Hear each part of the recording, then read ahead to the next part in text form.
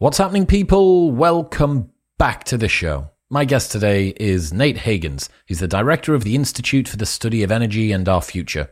Energy drives our world. It keeps our GDPs growing, our cars moving, and our hospitals working. If there was a shortage of energy, life would change very dramatically. Nate has spent 20 years researching the state of our current energy reliance and creating an assessment and philosophy for the future. Expect to learn how energy is intrinsically linked to our economy, why solar and wind are not a solution, why the things that humans value need to change if we want to continue flourishing, what would happen if the price of energy went up by even a small margin, the real reason that the USA has tons of bases in the Middle East, and much more. This conversation is quite scary. Nate is unbelievably well researched, and everything that he puts across seems to make quite a bit of sense to me. And he isn't the sort of person with the kind of personality or agenda to overblow things. And that makes me even more concerned. I really, really hope that this opens your eyes as much as it did for me. And I can definitely see Nate's ideas and his platform growing ridiculously over the next few years. This seems like something that pretty much everybody needs to know about. So yeah, get ready for this one. In other news, this episode is brought to you by Optimal Carnivore. Organ meats are some of the most nutrient-dense foods on the planet. Our ancestors prized them so much for their vital properties that they prioritized eating them first. The founders of Optimal Carnivore understood the amazing benefits, but found it difficult to source a variety of high-quality organ meat. They disliked the process of preparing them and trying to make them tasty, so they started sourcing 100% grass-fed organ meats from New Zealand, freeze-drying the organs and encapsulating them into convenient bovine gelatin capsules. Their grass-fed organ complex is a powerful blend of 9 different organs, including beef liver, brain, thymus, heart, kidney, spleen, pancreas, lung, and gallbladder. These products are perfect if you are looking to travel or trying to develop an appreciation for organ meats. It covers all of your bases without having to cook yourself a ton of liver. The mission at Optimal Carnivore is to make it easy for people to consume the most nutrient-dense foods on the planet. And you can get a 10% discount off all of their products if you go to amazon.com/Optimal Carnivore and use the code WISDOMSAVE10 at checkout. That's amazon.com/Optimal Carnivore and WISDOMSAVE10 at checkout.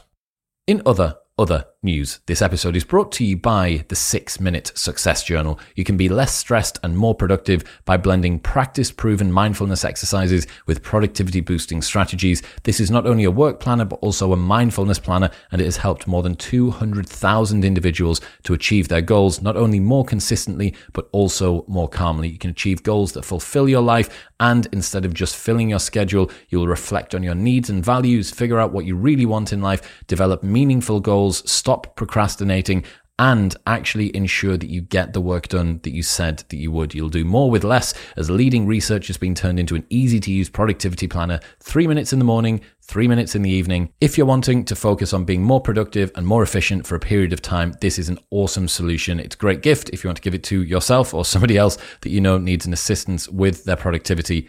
And if you're in the UK, you can get a 15% discount on everything by going to bit.ly/diarywisdom and the code MW15 at checkout. And if you're in the US, you can search 6-Minute Success Journal on Amazon and use the code 15minutes at checkout for that 15% discount. And in final news, this episode is brought to you by MyProtein. They are the #1 sport nutrition company on the planet, and you can get the maximum discount that they give, the biggest discount, no matter whether there's combinations of super secret products that will give you even more off. The biggest discount is always available if you go to bit.ly/proteinwisdom. That takes you to my super secret product page with all of the products that I use and recommend. I always get asked about what supplements I recommend, and they're all there on one page. All of the different bars, the protein that I use, the creatine that I use, all of the supplements and the vitamins, plus some shakers, some accessories, and a bunch of clothes. And you can get the maximum discount by using the code MODERNWISDOM, which is unlocked by going onto that page. That's bit.ly/proteinwisdom, the code MODERNWISDOM at checkout for the maximum discount available. And you can get this worldwide, the ship, no matter where you are. But now, ladies and gentlemen, please welcome Nate Hagens.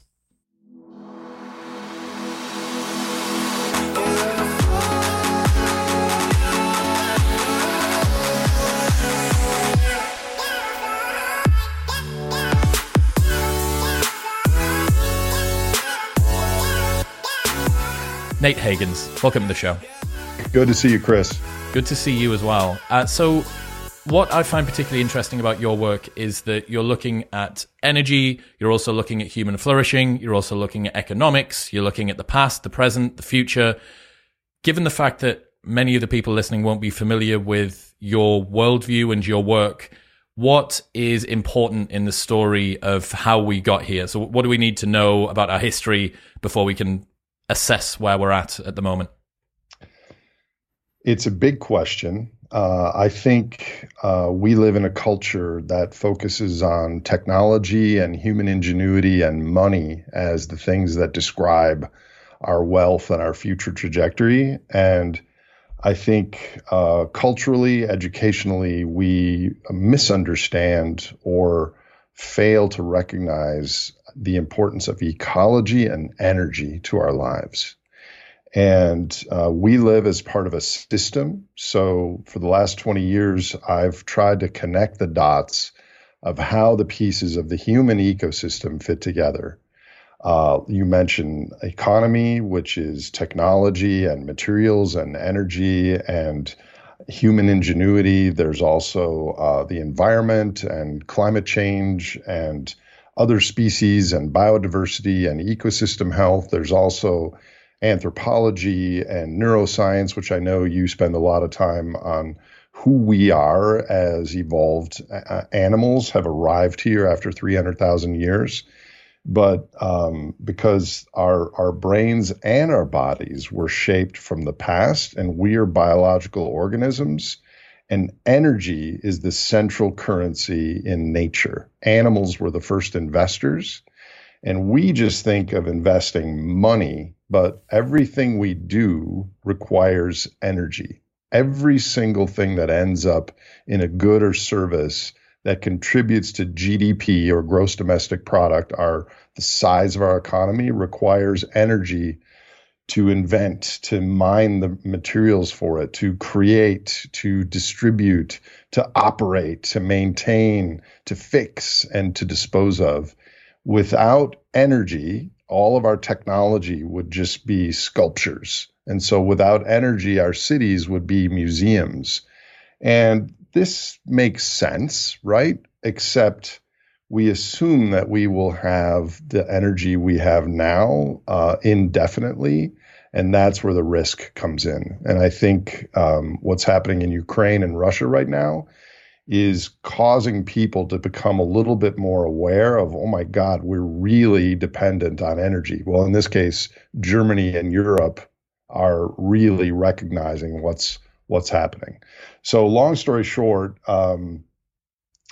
we live as part of a system, and the things that have been supporting the system since you and I have been alive are unlikely to continue for too much longer. And so we're going to have to change how we get our evolutionary neurotransmitters, the emotional states of our ancestors, probably with using less energy and materials than we do today. Why are things going to have to change in future?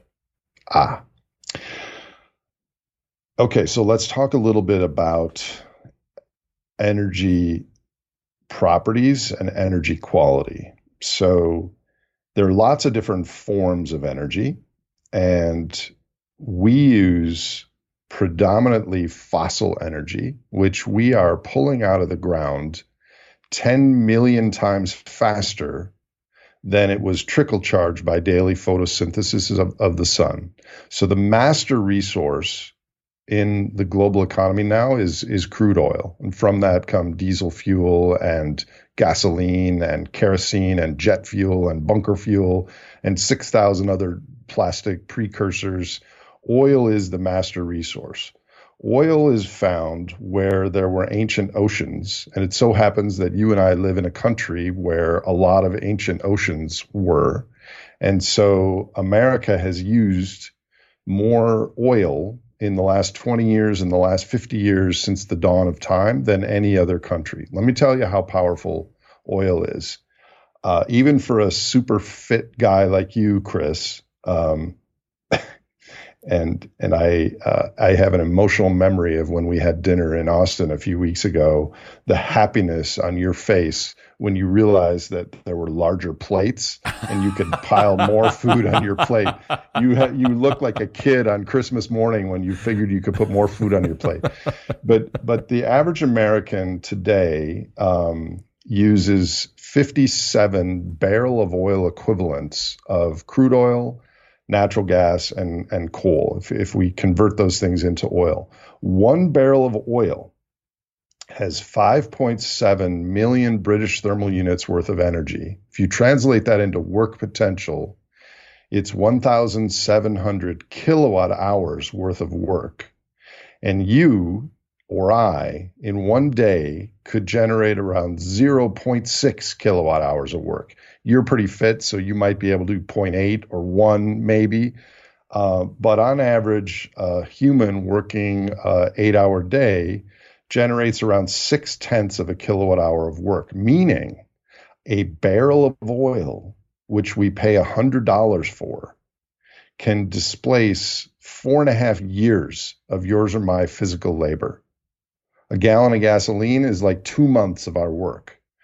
So we are using, as a global culture, 100 billion barrel of oil equivalents of coal, oil, and natural gas every year. So if each of those is worth 4.5 years of human labor, we're adding roughly the equivalent of 500 billion human worker equivalents to the real 5 billion human worker equivalents. We're paying pennies on the dollar for this because what we're doing is all our economic system is doing is paying for the cost of extraction. How much does it cost us to go into the Permian Basin and pull that ancient sunlight out and add it to our economies? That's what the economists look at. We're not paying for the tens of millions of years of creation, nor of the pollution like climate change and ocean acidification. So why is this a problem? Because this stuff, we're treating it culturally as if it were interest. But the reality is we're drawing down the principal, as I said 10 million times, faster than it was sequestered. So what we did in the United States is we used the Beverly Hillbillies oil, the really high quality, easy to access oil first. Then we went to the North Slope of Alaska, which isn't even contiguous to us, but it's part of our country, and got that oil. Then we went into the Gulf of Mexico and went under the ocean to access oil. Now, in the last 10 years, we've had the shale oil revolution, which is we drill down and have these horizontal fracturing technology that sucks it out really fast, but it depletes really fast. So one of these new horizontal shale wells will deplete at 80% in the first 18 months. So we need to drill again to get more. So what's happening now is we've reached the source rock, the formations in our country where the oil originated. All the oil that we've had for the last 50, 60, 70 years originated there. There's nothing left after that. So let me tell you this fact, and this is something that hardly anyone pays attention to. Because why? Because we can get plenty of energy today. It's a little more costly, but there's still plenty available. If we were to stop drilling for environmental reasons, for lack of capital, for political reasons, for any reason at all, our oil production in the United States, which is around 12 million barrels a day right now, and we consume 20 million, by the way, so we're still importing a good deal of what we consume. If we stop drilling, our oil production would drop by 40% the first year, and by like 25% the second year, and 20% the third year. And that's because all the oil wells that we've drilled in the past are depleting rapidly, and a higher and higher percentage of our oil production is this tight oil, this shale oil that depletes rapidly. So we're like this Red Queen, Alice in Wonderland scenario where we have to run faster and faster just to stay in place. And so the reason this is a problem is oil is the master resource, and it underpins everything in globalization, our transportation, global supply chains, the complexity of our system. And the other aspect of energy that we don't quite understand is people say, oh, well, if oil's running out, we'll just go to solar and wind. And solar and wind are viable, they're robust, they're mature, they're not terribly expensive. But first of all, they are electricity. Okay, so solar, wind, geothermal, all those things produce electricity, and electricity is only around 21% of global energy use. The rest is heat and liquid fuels and other things and transportation, things like that. The other challenge with renewables is that they're intermittent.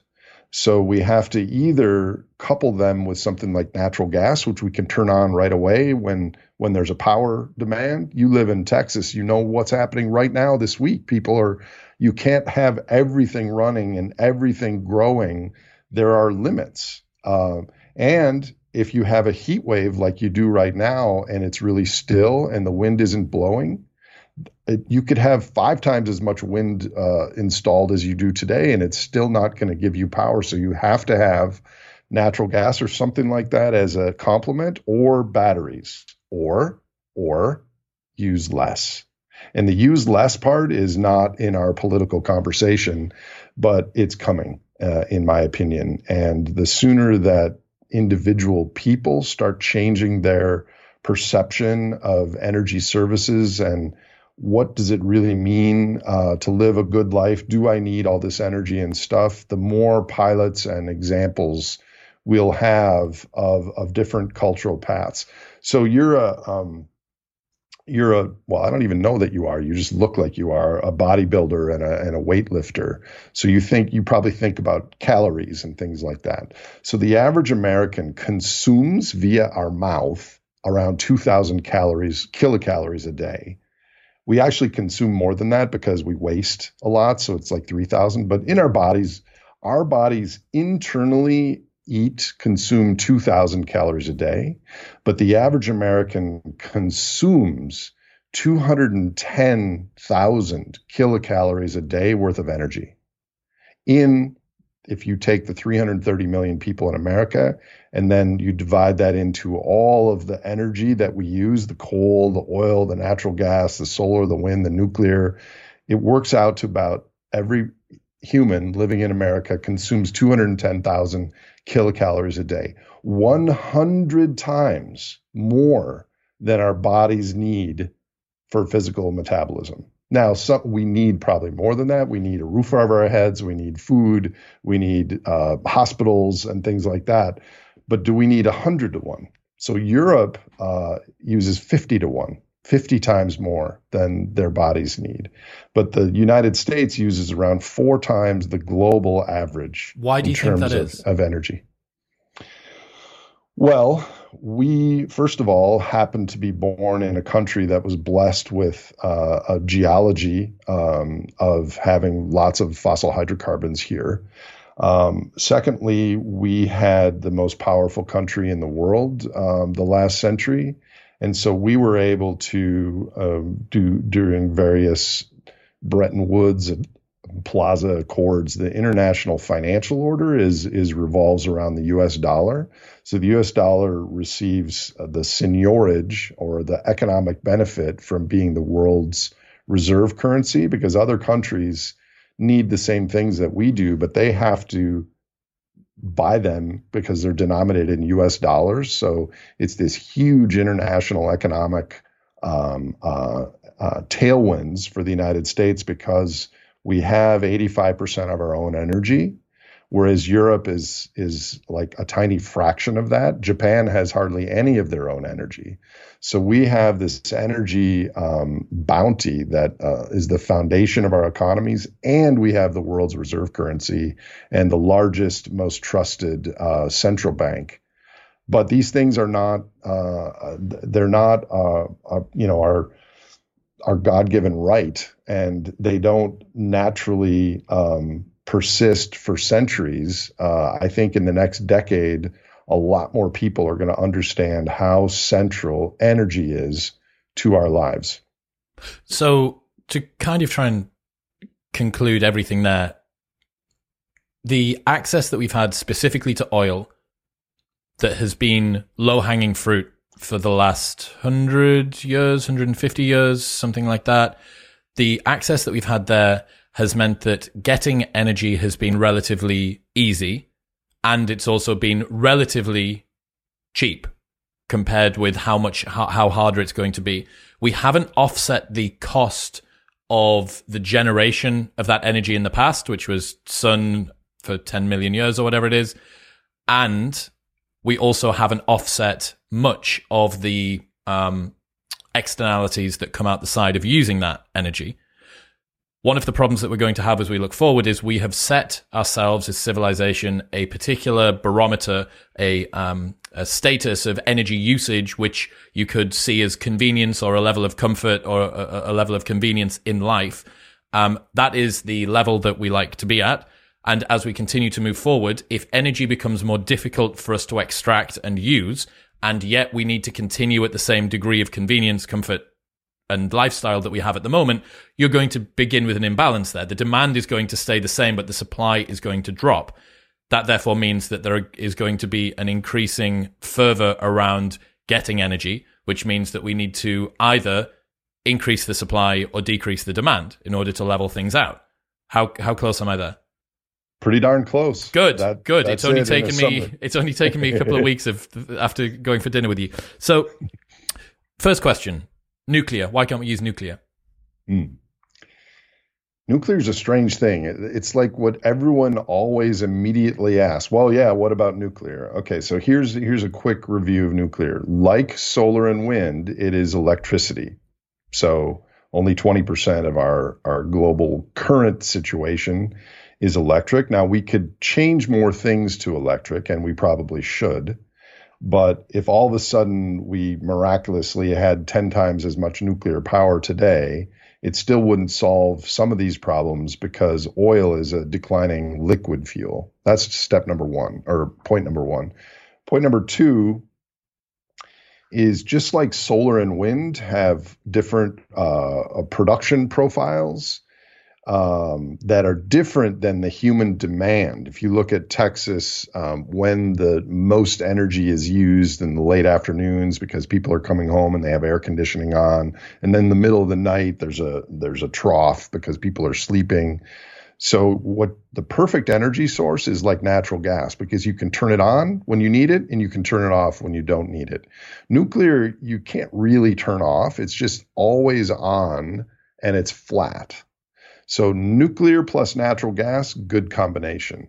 Solar and wind plus natural gas, good combination. Nuclear alone can't meet the variability of human energy use so far. Point number two. Point number three is it takes a lot of capital and a lot of time and a lot of complexity to build out nuclear. And some of the issues that I'm talking about are coming this decade. We haven't talked about money yet. I don't know if you want to, but that's a central part of this story. So there's a long time lag on nuclear. Point number four, we don't have the uranium for nuclear to extend probably beyond 6 or 7 decades. Uranium is much more abundant than high quality oil at this point, but it's also not infinite. Point number five would be the cost of nuclear. The negative environmental costs are always at the tail end. And it's true that I think people have overreacted to Chernobyl and Fukushima and the cancer risks there. But it's because we've had this cohesive world system that's held together, and we have 450 odd nuclear plants in the world. What if there was some event that caused a breakdown in social complexity and an inability to maintain these nuclear plants? The environmental cost would then be discovered. So we have to kind of maintain these things in perpetuity for there not to be some meltdown things. So those are the few things. But I do personally feel probably we're going to need nuclear, a lot more nuclear as part of the mix going forward this century. But it's not a direct one-for-one solution to these problems. Oh, here's another point, Chris.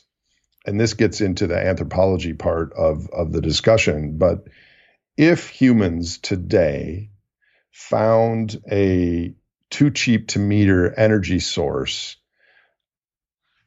a nominal view of that would be, oh my gosh, problem solved. But our economic system is one that consumes and grows. And if we had something that was unbelievably cheap, suddenly oil would no longer be a problem. Energy would not be a problem, but our oceans and our biosphere and the number of other species that are declining and all these other things that are externalities, as you say, of the human system would get far worse.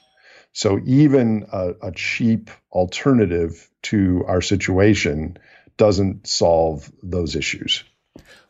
What about if we were to find more oil and coal and natural gas outside of America? How close are we to being able to dig down to the bottom of the Pacific and there's a ton there? I don't know, but I remember reading a long time ago about how there is way more fossil fuel opportunity out there than we've tapped into so far, and it's a case of scouting more, and we've only scratched the surface in terms of the allowance that we could dig into. There's a lot of research in this. We have far more than scratched the surface. Every single year we find less and less oil, and oil discoveries, and you have to discover oil before you produce it, peaked 50 years ago and have been in a steep decline since then. There is a lot of oil outside of the borders of the USA, but for the moment, let's set aside geopolitics, because I think once the pie starts to shrink, that turns us into a phase shift of different human behavior. But for instance, if you draw a 600-mile triangle around Jeddah, Saudi Arabia, into Iran, approximately 60% of the world's remaining oil reserves are in that 600-mile triangle. So there's lots of oil left in the world. The issue is partially where it's located, and that would explain why we have those military bases in the Middle East. But the other issue is one of flow rate. So Venezuela has something called the Orinoco Sands, and Alberta, Canada, has the tar sands. Tar sands are like uncompleted oil that is basically oily sand that you have to apply more energy and heat to turn it into usable oil. So that's a huge, complex Rube Goldberg machine process up there. And we can get oil out of that, but it's the flow rate of how quickly it gets out. So the world uses 95 million barrels a day of oil today. Certainly there's enough for 50, 60 million barrels a day for many decades. But the total amount, the total pool is not infinite. I would argue that we've used about half. How do you know where the oil is, what's left, how much is left? Are there any hopes that there could be oil outside of the places that we've already done surveys? There almost certainly is oil left in places that we haven't discovered yet, including the Arctic, which once the glaciers melt, people will be accessing the Arctic shelf to access oil. There are many, many different geological surveys that look at reserves that are available, how many years are left at a certain price. And those range from 10 years to 30 years, and then they expect that we will discover some in the future, and that number is always changing. So the issue really isn't that we're running out of oil. We were running out of oil from when the first well was drilled in 1859. The issue is that we're running out of enough oil at an affordable price to maintain economic growth. And once we can't continue to grow our economies, and the economic growth now is at a 50-year low. Economic growth for our country peaked in the early 1970s, and we've grown the whole time since then, but we've grown at lower amounts every year. Once we aren't able to grow, we face this metaphorical or not so metaphorical musical chair situation because of the amount of monetary claims on real resources. So money is created by commercial banks making loans without any reference to how much oil or environmental services or natural resources or materials exist. And so we keep growing our monetary claims on our underlying physical reality. And every time you spend $1 from your wallet or from your bank, you spend it on something that requires energy. So we keep growing the amount of monetary claims we have when our energy is actually slowly, inexorably declining. So that's the thing that I'm worried about in the next decade, is the delta between those two trends. And you can see the central bankers of the world are just running around like an ant's nest just got kicked. They don't really have a strategy for this because they want to continue to grow the economies. And yet at the same time, they don't want inflation. And they can print money, but they can't print energy. They can only make the rules so we can extract energy faster. Is that what you mean by natural capital? Natural capital is our soil, it's our forests, it's our ecosystems. It is also the resources under the ground that we are mining at very fast rates. Copper, water, sand, oil, yes. Right. And if you extend the boundary of your concern or your ethics, natural capital would also include termites and mongoose and elk and lions and geese, etc. Is money fundamentally energy in one way then? Is money just a way of trading energy because ultimately everything comes down to it, that nothing can be produced without it? Money is a claim on energy. And debt is a claim on future energy. So when a person or a country runs into financial difficulties and they can't afford what they want or need, they will borrow money to do that. And that borrowing is an increase in the world's future claims on energy. And so we have the challenge we're going to have in coming decades is we have all these financial claims on a dwindling pool of energy and resources. And the ultimate answer, and we won't choose this answer until we have to, is we're going to have to use less. And that doesn't have to be a disaster. And all of my work is preparing individuals and cultures and communities and maybe policies for that inevitable moment. I mean, look, Chris, most people know that the current economic system is not really working for them. There's this intuitive recognition that all this energy and stuff isn't really making us happy and healthy. And you've explored some of these things on your show. After basic needs are met, the best things in life are free. And our economic system is geared toward measuring our success, measuring our progress by the size of our energy use. GDP is really just a measure for how much stuff we burn in the world. Because how do you mean that? Every single product that ends up in the world economic system that's counted as a good or service started somewhere on the planet with a small fire in some factory. There was energy underpinning it all.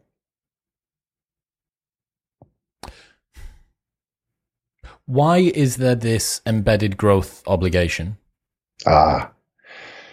Well, one could argue from an evolutionary sense that animals, when they're young, they need more calories to grow. And humans too. When we're 10 years old, when we're 12 years old, we're eating, we want to grow. But then we reach 20 something and we stop growing. Our economic system is different because we've self-organized around this bolus of fossil sunlight that our ancestors not too long ago knew where their wealth came from. It came from the sun and the hydrologic cycles and the soil and the work of their muscles and their animals to create things, a blacksmith and a forester and a baker and a craftsman. And we would use the products of the forest and such to build an economy. And then we basically, all these fossil workers came out of the ground and were added to our economies. And we lost that connection with the natural world, defining our limits and our aspirations. And we started to create economic rules that all this giant increase in average human consumption per capita and a lot more people a lot more capita, we started to attribute that to human cleverness and ingenuity. And so we then started to build an economic system that lauded growth as the answer. I mean, GDP, when it was first created, was around World War II, and it wasn't meant to be a goal. It was just created as a scorecard of how much stuff we were creating. But then the money thing got involved. And I don't know how much you know about how money is created, but 95% of our money is created at commercial banks when they make a loan. They are not loaning out existing capital. They are creating money as long as there's a creditworthy borrower. But what they're not creating is the interest on the loan. So right there's an embedded growth obligation in our system. I can break this down in a short example. Say that you go into the Bank of Austin and you have a cool business idea and they like you and you have a creditworthy personality and history and they are in good standing with the Federal Reserve. Chris, here's $1 million. At that point, they put $1 million into your account at the bank, and that's your asset. And simultaneously, they put Chris owes us $1 million on their asset ledger. So in the world, nothing has happened. You both have $1 million and you owe $1 million, and they both gave $1 million and they are owed $1 million. But two other things happened that people don't often talk about. Number one is there's $1 million more of purchasing power in our world, in our economic system, that is a claim on future energy and resources. You could invest that in a business, or you could just take a cruise or buy a yacht to go tool around Lake Austin or whatever you want. But it's all a potential future claim on energy and resources. The second thing is they did not create the interest for you. So during your job or whatever you do, you have to eventually pay them back the $1 million. And every year in the meantime, you have to pay the interest, 50 grand or whatever the percentage rate on that is. So if you add that up globally, there is an imperative that we have to grow to maintain prior financial claims. Simultaneously, that growth, it draws down our natural capital and creates environmental externalities that you pointed out before pretty much are not included in our prices. Didn't I see you explain about how certain countries are including prostitution and drug sales in their GDP in an effort to keep the debt to capital ratio correct?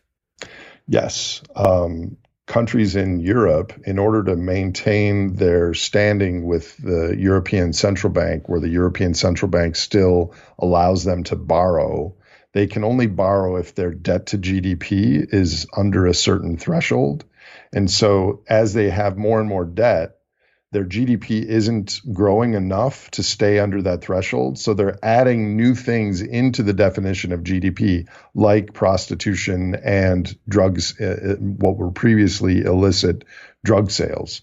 Now, that's a tiny example, but it also gives us a glimpse of what are the things that we really care about? Because there's a lot of things that you and I do in our lives, possibly our most favorite things, that aren't included in GDP. Making love with your partner, going for a walk in the woods, playing with your dogs, none of those things are included in GDP.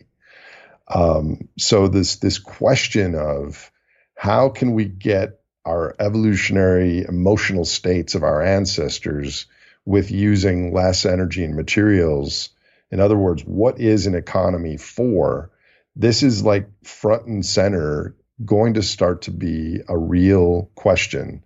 But yeah, I think Europe is going to face these issues before we do, already, because there were cracks in the mortar before Russia and Ukraine, but now definitely because of Russia and Ukraine, and the fact that Germany is a manufacturing hub. They import resources from other countries, and then they have technology and they make high quality stuff. But Russia is a resource hub. They have the largest energy reserves in the world, pretty much. And you could argue Saudi Arabia, but Russia has a lot of natural resources. And so that is the eyes are being opened for the disparity between a monetary representation of reality and a biophysical representation of reality, like energy and materials. Materials is not something that we've talked about, but real quickly, when we create a product, there's three things that are required. There's the technology of how to combine things and how to package it. There's the energy, and there's the materials. And the materials could be copper or aluminum or sand or lithium or any of these things. But in the last century, we've grown our material footprint at 2.8% a year, which is about what we've grown our economy at. So pretty much if we double the size of our economy, we're going to double the size of our need for materials and nearly double the size of our energy requirement. I'm going to try and summarize, I think, where we've got to now. So one of the issues that we have is that humans are overusing energy to not get a return in terms of flourishing or happiness. Now, that's not to say that the air conditioning's just come on, it's 105 degrees outside. I like the fact that we've got air conditioning.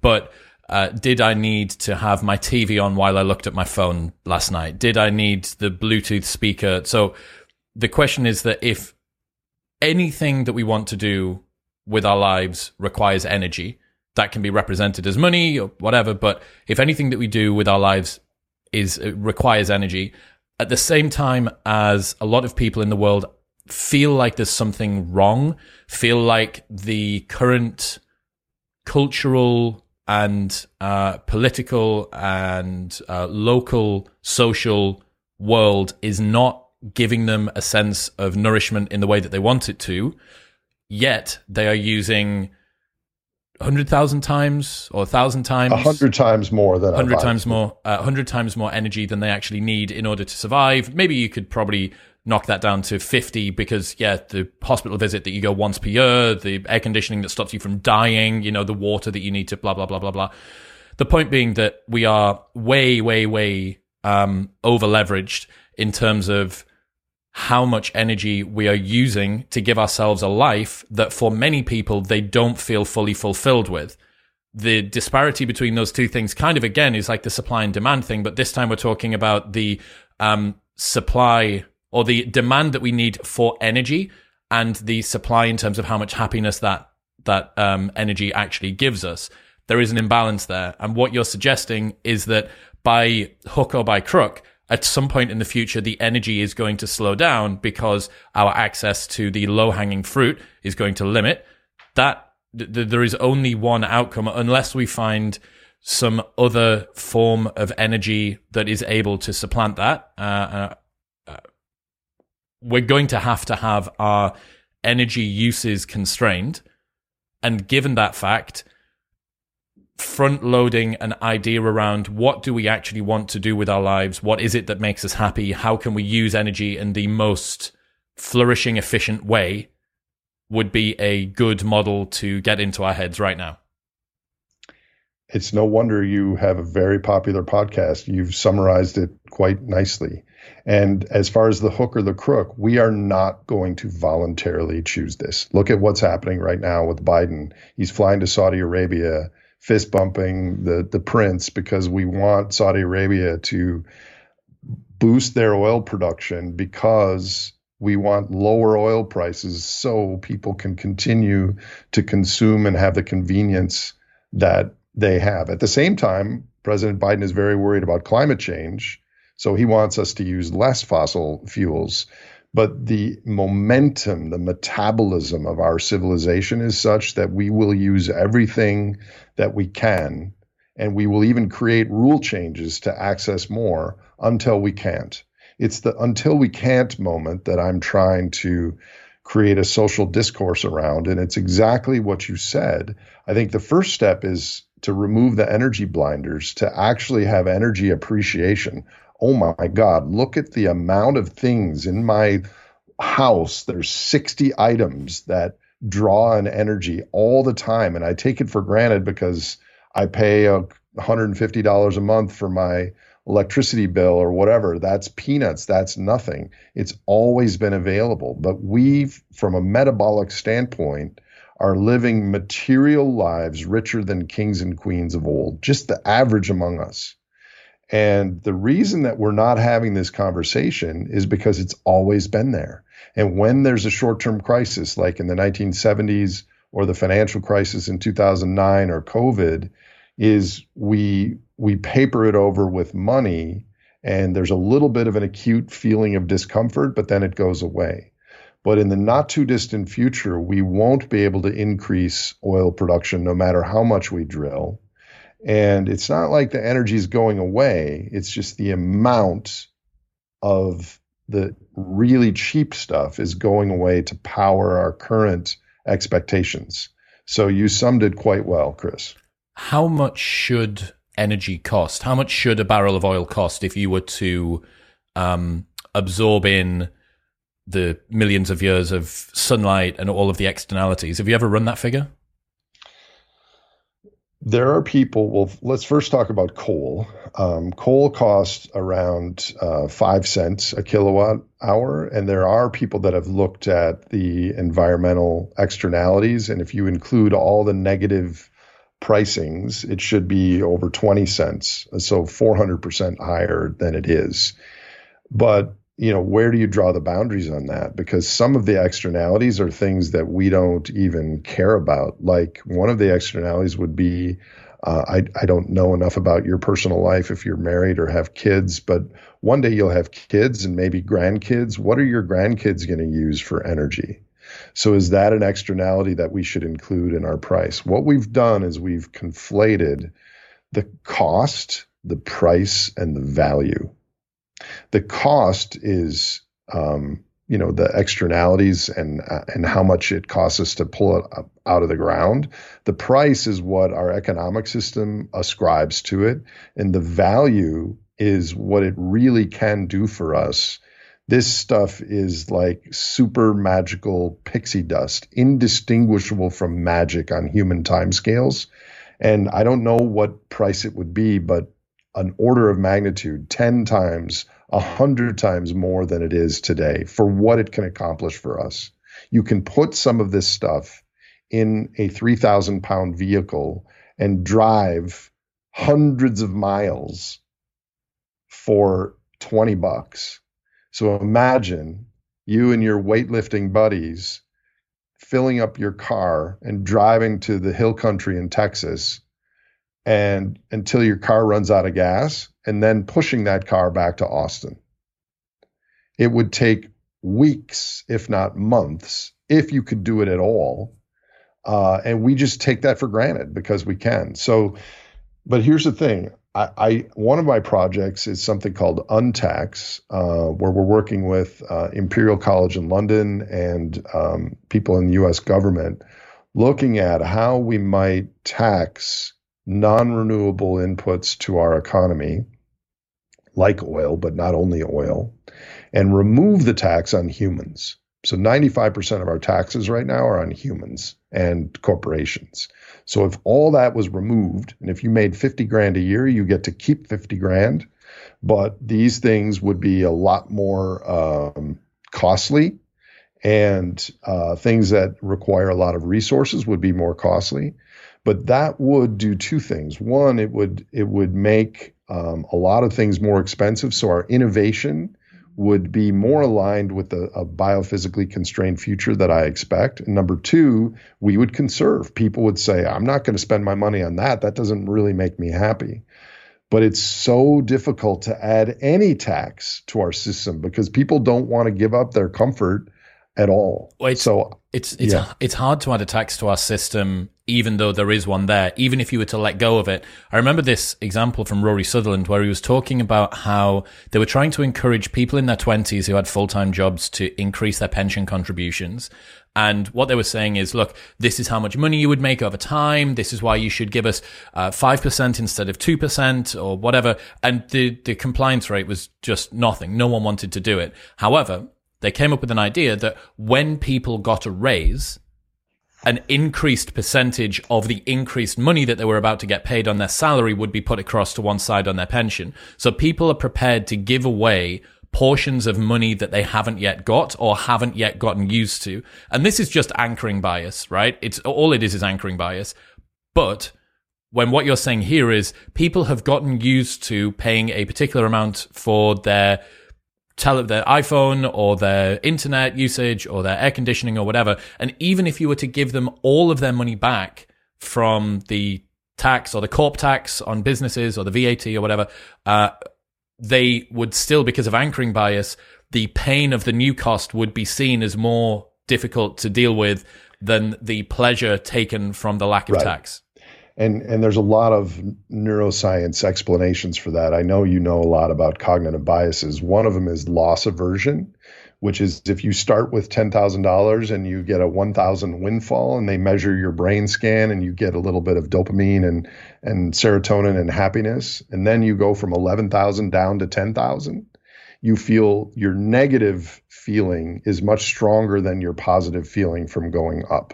And that's what I'm afraid is going to happen to our society, which is why we need to have individuals recognize, you know what, we're really not going to prepare ahead of time for this as a society. But as a community, as a family, as an individual, I can recognize this and start to value energy services and start to change the things that give me meaning and happiness away from energy intensive activities. And if you have enough of those little rocks in the river around the country, then that acts as a buffer to when we start down this lower energy and materials sort of cultural transition. What ways could you be wrong about this? I've asked myself that. I've been doing this for 20 years, Chris, and 3 or 4 times I've started over, like start from scratch and look at who we are as biological beings, look at the relationship between energy and technology, the relationship between energy and money. I think if you squint and look at the future, I don't think I'm wrong about the general direction. The specifics, I could be wrong if we invent some new energy technology that adds to our productivity and allows us to grow for a while longer. But if that happens, I won't be wrong about the pending 6 mass extinction or the ocean issues or the climate change, because those would get worse. I could be wrong if they do miraculously find a way to turn the kerogen, which is basically oil shale rock under the Green River Basin, which there are trillions of barrels of technical recovery resources there. But it takes almost as more energy to process that into oil than the oil that we would get. So it's really not viable. I wrote my PhD thesis on something called net energy, which is measuring the cost of things in energy terms instead of in dollar terms. And so there's a lot of these things that you look at that on the surface look like solutions because they create energy. But if you look at a wide boundary, like what are all the energy materials that were required to produce that, then the benefit to society looks less. I could be wrong if people suddenly change their behavior and willingly accept less material throughput and vote to keep carbon in the ground. I don't think I'm going to be wrong about that. I could be wrong if nuclear fusion actually delivers, and this has always been the energy of the future, and there's a lot of private companies investing in nuclear fusion, which is basically trying to recreate the dynamics of the hydrogen and helium cycle on the sun in a factory, in a chamber. And that would extend the runway. But the fundamental problem here isn't climate change, and it isn't energy depletion. It's a social animal that is a population now of 8 billion of us that are self-organizing as families, as small businesses, as corporations, as nation states to optimize profits. The profits are directly linked to energy. The energy is directly linked 85% to fossil energy, which is finite, and the whole thing is creating waste. So until we change that system, I don't think I'll be wrong about the general direction of the story I've told you. Are you worried about population collapse?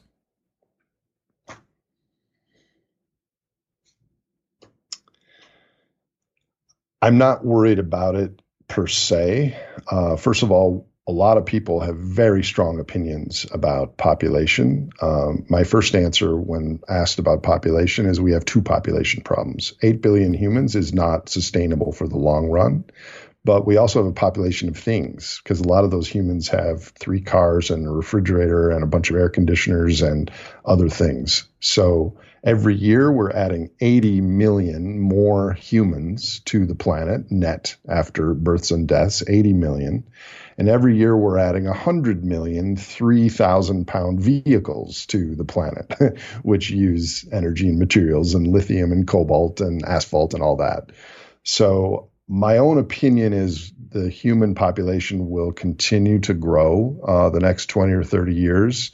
We'll probably reach 9 billion, maybe 10 billion.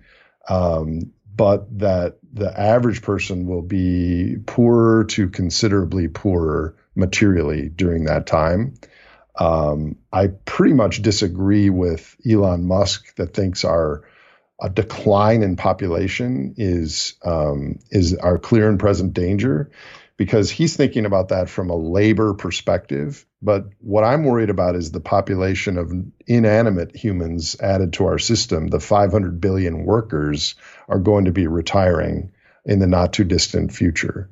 So yes, population is an issue because we need diapers and toys and schools and pension funds and all these things to continue to prop up our current system.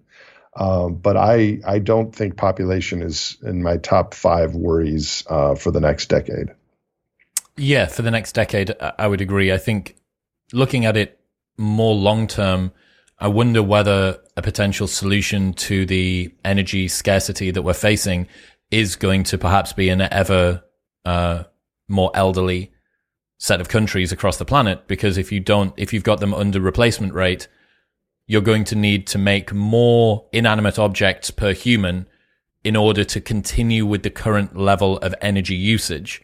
So if we end up, if Jordan Peterson's right and he thinks that we peak at 9 billion and then we slowly decline down to whatever sustainable rate it is that we end up with, where almost everybody's African, because they're currently the only places that are above replacement.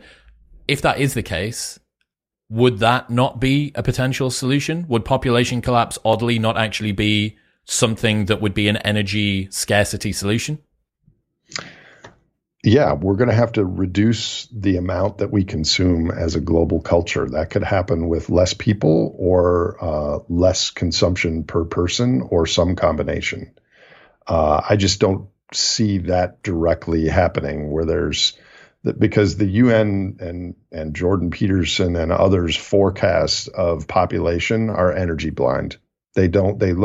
So standard economic thinking is that energy is not important. Energy is just one of 50 different inputs into our system. So it's the cost share of energy.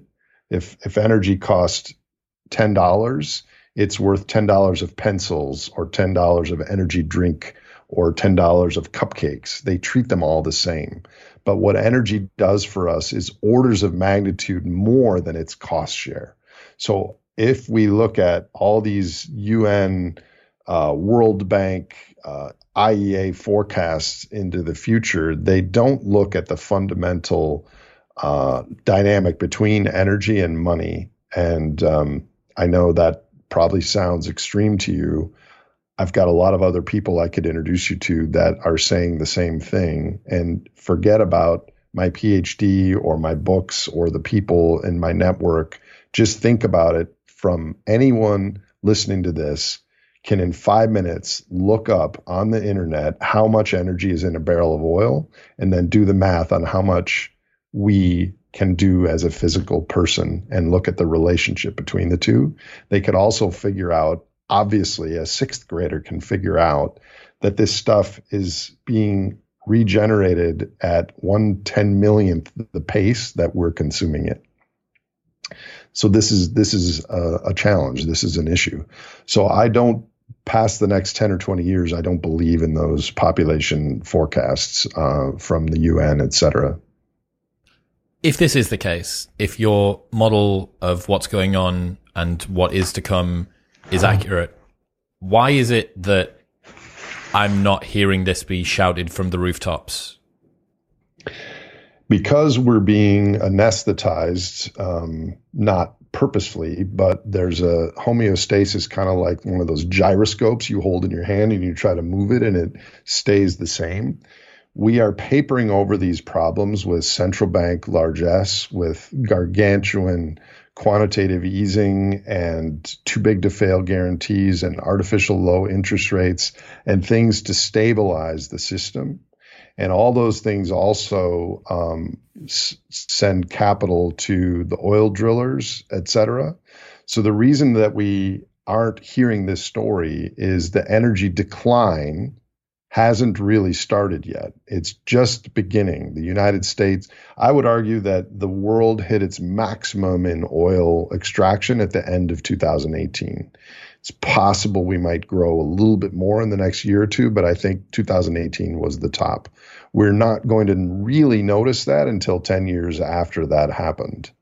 So as long as you can get energy at the pump, as long as you can pay your utility bills and turn on all your stuff, as long as you can still go to the bank and get a loan, these things seem like Chicken Little. But I think people in Europe today, the head of the IEA, Fatih Birol, said that Europe has to immediately cut their energy use by 15% or they're going to have a disastrous winter. So that's some real stuff that's coming down the pike. I mean, they're now turning off the traffic lights in Berlin after 2 a.m. in the morning. They're recommending that people only shower once a week, and they're changing their grocery habits and all kinds of little things like that. That I would hope that we would have a plan for, and also people already being mentally flexible that they don't need all these things in the future. And I know it's a long shot. I know, we had dinner together. We had some laughs. I'm a funny guy. If I wasn't aware of all this stuff, I would rather be like a farmer or a stand-up comic or something different than this. I just recognize what's happening, and I want to start a conversation about people living differently. I don't enjoy telling this story, and I'm quite aware that it's kind of a buzzkill. People want to know dating advice or how to be more fit or how to have more mental clarity. And this stuff is the perfect storm for the human brain to ignore, to deny. It's complex. It's abstract. It's in the future. No one famous is saying these things. There are no immediate solutions. Let me go switch the channel. I don't know if that answered your question. Dude, I'm so impressed with how lucid you are around this stuff, with being able to take what is, you're right, an unbelievably multifaceted, very, very complex situation and put it out so that everybody can understand. It's very, very impressive. Going back to the current conversation culturally and socially, are you frustrated with the fact that so much energy in terms of mental expenditure and awareness and attention and focus is on environment and the green movement at the moment, And yet it seems like the primary focus of this is firstly turning a lot of people off to arguments that may have more salience in one way or another, and also that it's kind of pointing the finger at the wrong thing. Everybody's concerned about whether coral reefs are dying, which is not nothing, right? But it's not the energy requirements of 8 billion humans being chopped in half within the next few decades. First of all, chopped in half might be too much, but chopped down by a third is feasible, I would think. This gets to identity, it gets to ethics, it gets to personal, meaning. So just to be clear, I care most about the natural world, and we are at the early stages of a sixth mass extinction. The number of species that we've lost isn't that many, but the populations of animals are down by 70%. Animal, fish, and bird populations are down by 70% since I was born. Why? Why? Because of over encroachment of human development, because of pesticides, because of overfishing, because of over harvesting, partially due to climate change. There's a lot of reasons. Including insects are down by 40% during that time and declining at over 1% a year. So these are the things at the end of the day, at my deathbed, that I care the most about, is the millions of other species that we share the planet with, and the future for future humans and other species. Climate change is a big part of that. I think climate is over-exaggerated at times, but the truth is it is the granddaddy of all risks during our lifetimes. But I think climate is a symptom of these other issues. And so I don't think, look, there was a survey by the New York Times earlier this week that asked, what are the things that you were number one concerned about? 1% of Americans said climate change, 3% of Democrats. By far, like 23% or so was inflation or the economy.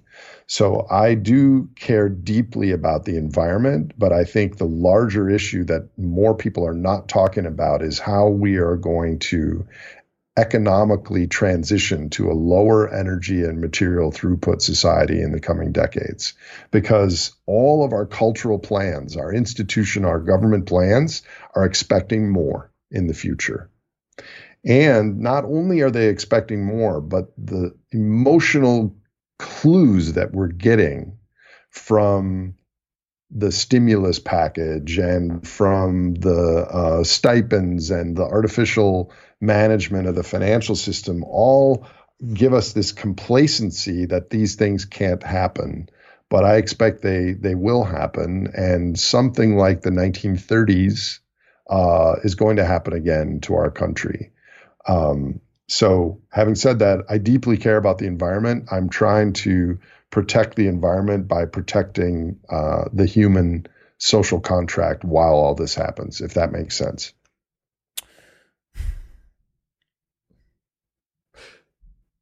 What would you do, or what would you advise people to do? We don't have a God's eye perspective where we can coordinate the entire world. There is a tragedy of the commons. Every time that somebody tells me that I'm supposed to turn off my lights earlier on at nighttime and switch to expensive but lower energy consuming bulbs, I always think about all of the unused hotel rooms in hotels that have got air conditioning blasting all the time, and it makes me resentful. What would you say to people, or what do you say to people when it comes to preparing themselves? Let's say that this does end up coming down the pike. What can people do right now, psychologically, and in terms of life strategy, in terms of energy usage, that will not only make the future better for everybody else, but also for themselves too?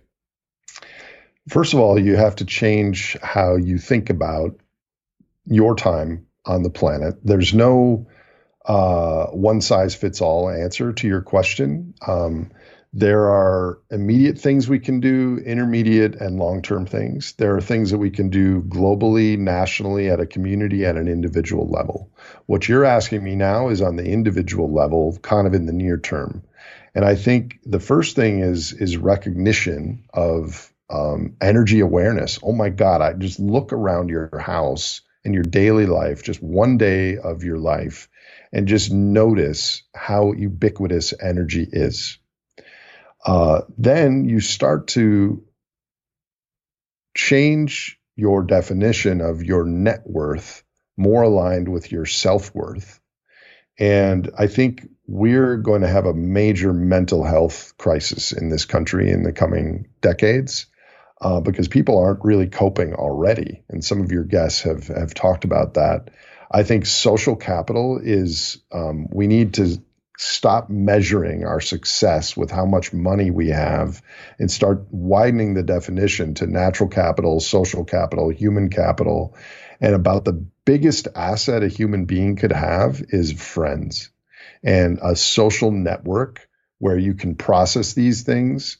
I have a lot of psychiatrists and psychologists in my network who are friends, and they say that when you're struggling with a problem, if you talk to another human being about it, even if you can't find a solution, the process of talking the way that you and I are talking now reduces cortisol, which is a stress hormone. It boosts your helper T cells, which are good for the immune system.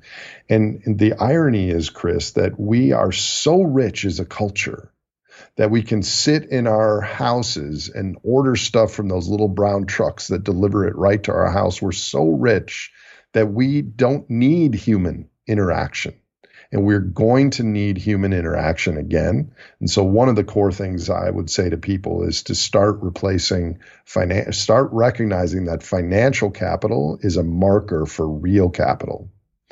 And as far as turning your lights off versus the hotels that leave everything on, I think you have to develop your own practices that are just like brushing your teeth or flossing, that are just kind of hygienic and make sense for you. Just turning the lights off when you leave a room, that makes sense. It saves me a little bit of money and it's the right thing to do. But I tell my students, the time is now not to minimize our impact on the planet, but to maximize it. So if you like hamburgers and you don't want to drive an electric vehicle or get solar panels, do what you have to do and consume what you feel appropriate in consuming, but make a difference at a larger scale on our cultural transition ahead.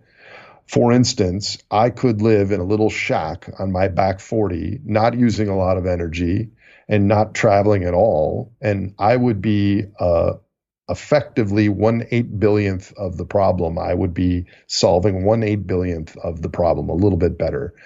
Having said that, I have all this complicated equipment that I'm able to broadcast with you, and I met you in Austin because I took a flight there. I'm trying to be effective at larger scales, and if everyone did that and changed the cultural conversation away from conspicuous consumption of stuff as our cultural scorecard towards some more holistic meaning, joy, interconnecting with the natural world, real human relationships, then I think we're on a better path. The first time that I heard you talk about that, about changing the cultural scorecard socially, I just thought it's going to be very difficult to do that. I'm a person who's lived his entire life in nightclubs, so conspicuous consumption of big bottles of vodka is something that I'm unbelievably familiar with. And I was like, I don't really understand. Until you get older. Yeah, and then you do something else. I wasn't sure. It didn't convince me. But then I went back to a conversation that I had with a guy called Will Storr that wrote The Status Game. So he did a ton of research, anthropology. He went and I think he might have even visited some basically sort of uncontacted, or at least did some observation stuff on uncontacted tribes. And he told me this story about this particular tribe where men compete for status on the size of the yams that they can grow. And these men end up growing these absolutely monstrous things, right? And it takes a wheelbarrow and 6 people to move it. And then they come in and it's the man that has the biggest yam. And although that's funny and kind of ridiculous, and we look at it and go, oh, look how silly that is. Objectively, there's not much that is more silly about that than the person that has the Ferrari. The only difference is that the Ferrari, like, functionally has a little bit more lifespan and there's like things you can do with a Ferrari.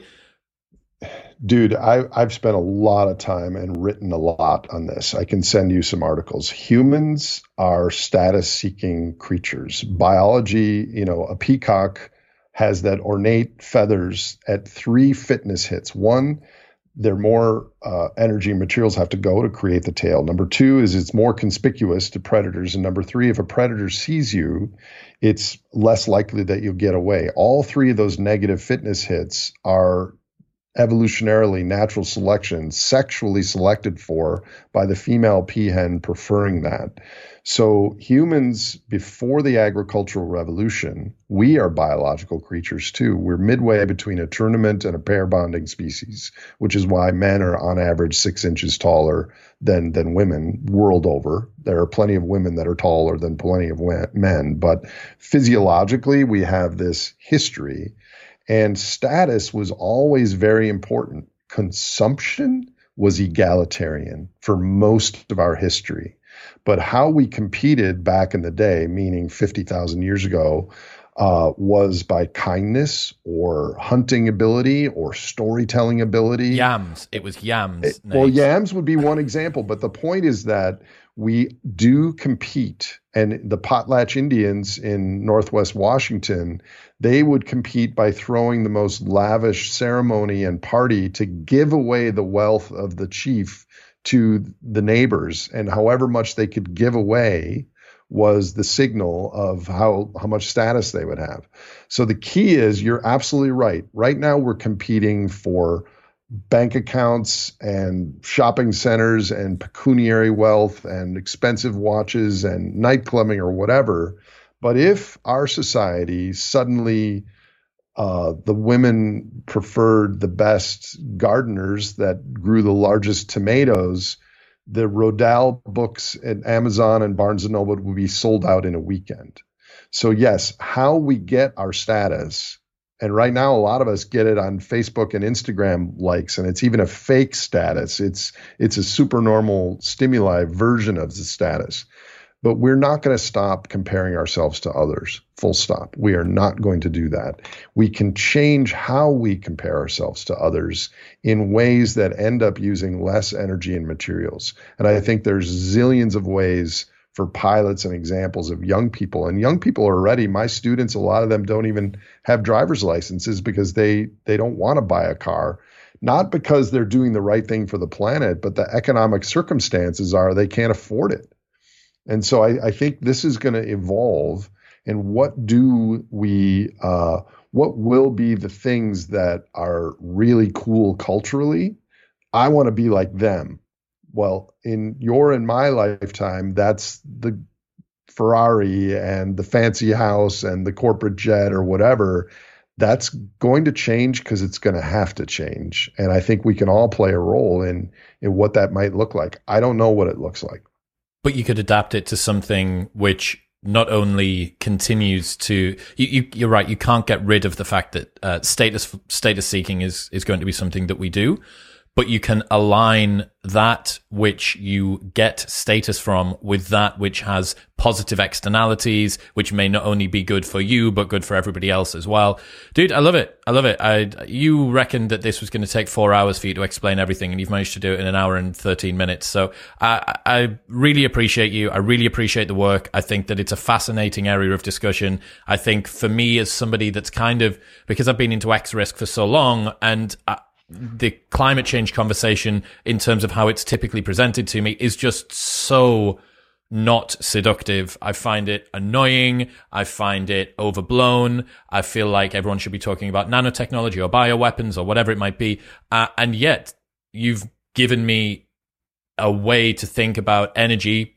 It is to do with climate and ecology and stuff like that too, where it justifies me putting that right at the front of my mind. I think the work's great, man. So congratulations on your thinking and being able to communicate it so lucidly.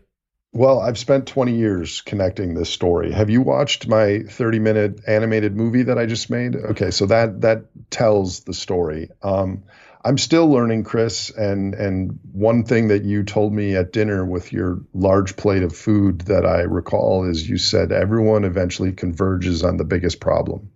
And I do think this decade we will converge on this problem, which is how do we use less energy and materials to get the same or more or different experiences that are more sustainable. And I think that will be the conversation of our time. Nate Hagens, ladies and gentlemen, if people want to check out the animated video that you spoke about and all of the other stuff that you do, where would you send them? They can go to thegreatsimplification.com or the Nate Hagens YouTube channel, and there I have a podcast and there's lots of videos, etc. Nate, I appreciate you. Thank you for today. Thanks, Chris.